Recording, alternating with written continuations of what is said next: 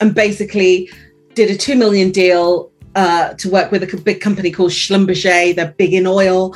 And I did really, really well. And then I got pregnant.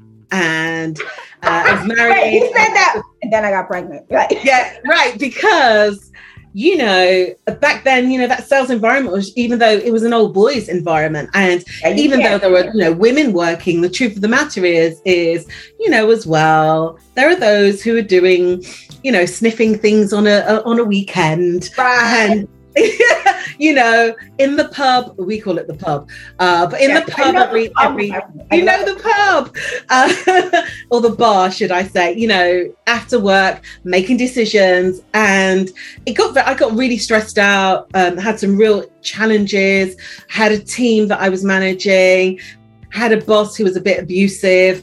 And I originally was climbing until I had a baby. And that's when there was no kind of the room that I needed, like, you know, morning sickness. I remember my boss calling me at 3 in, and I had morning sickness. He said, "Oh, doesn't morning sickness only happen in the morning?" And it was the afternoon. It's like, no, doesn't it end at 3 months? And it's like, no, it's all more complex than that.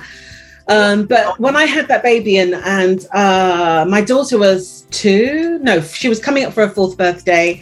I got pregnant again, and I just said, and I had a miscarriage, and I knew it was stress. And I said, I can't deal with this. Yeah. But I had a really good doctor, and he just said, you and your husband are literally fertile. You are ripe for pregnancy. Have another baby, which is what we did. My youngest daughter was born.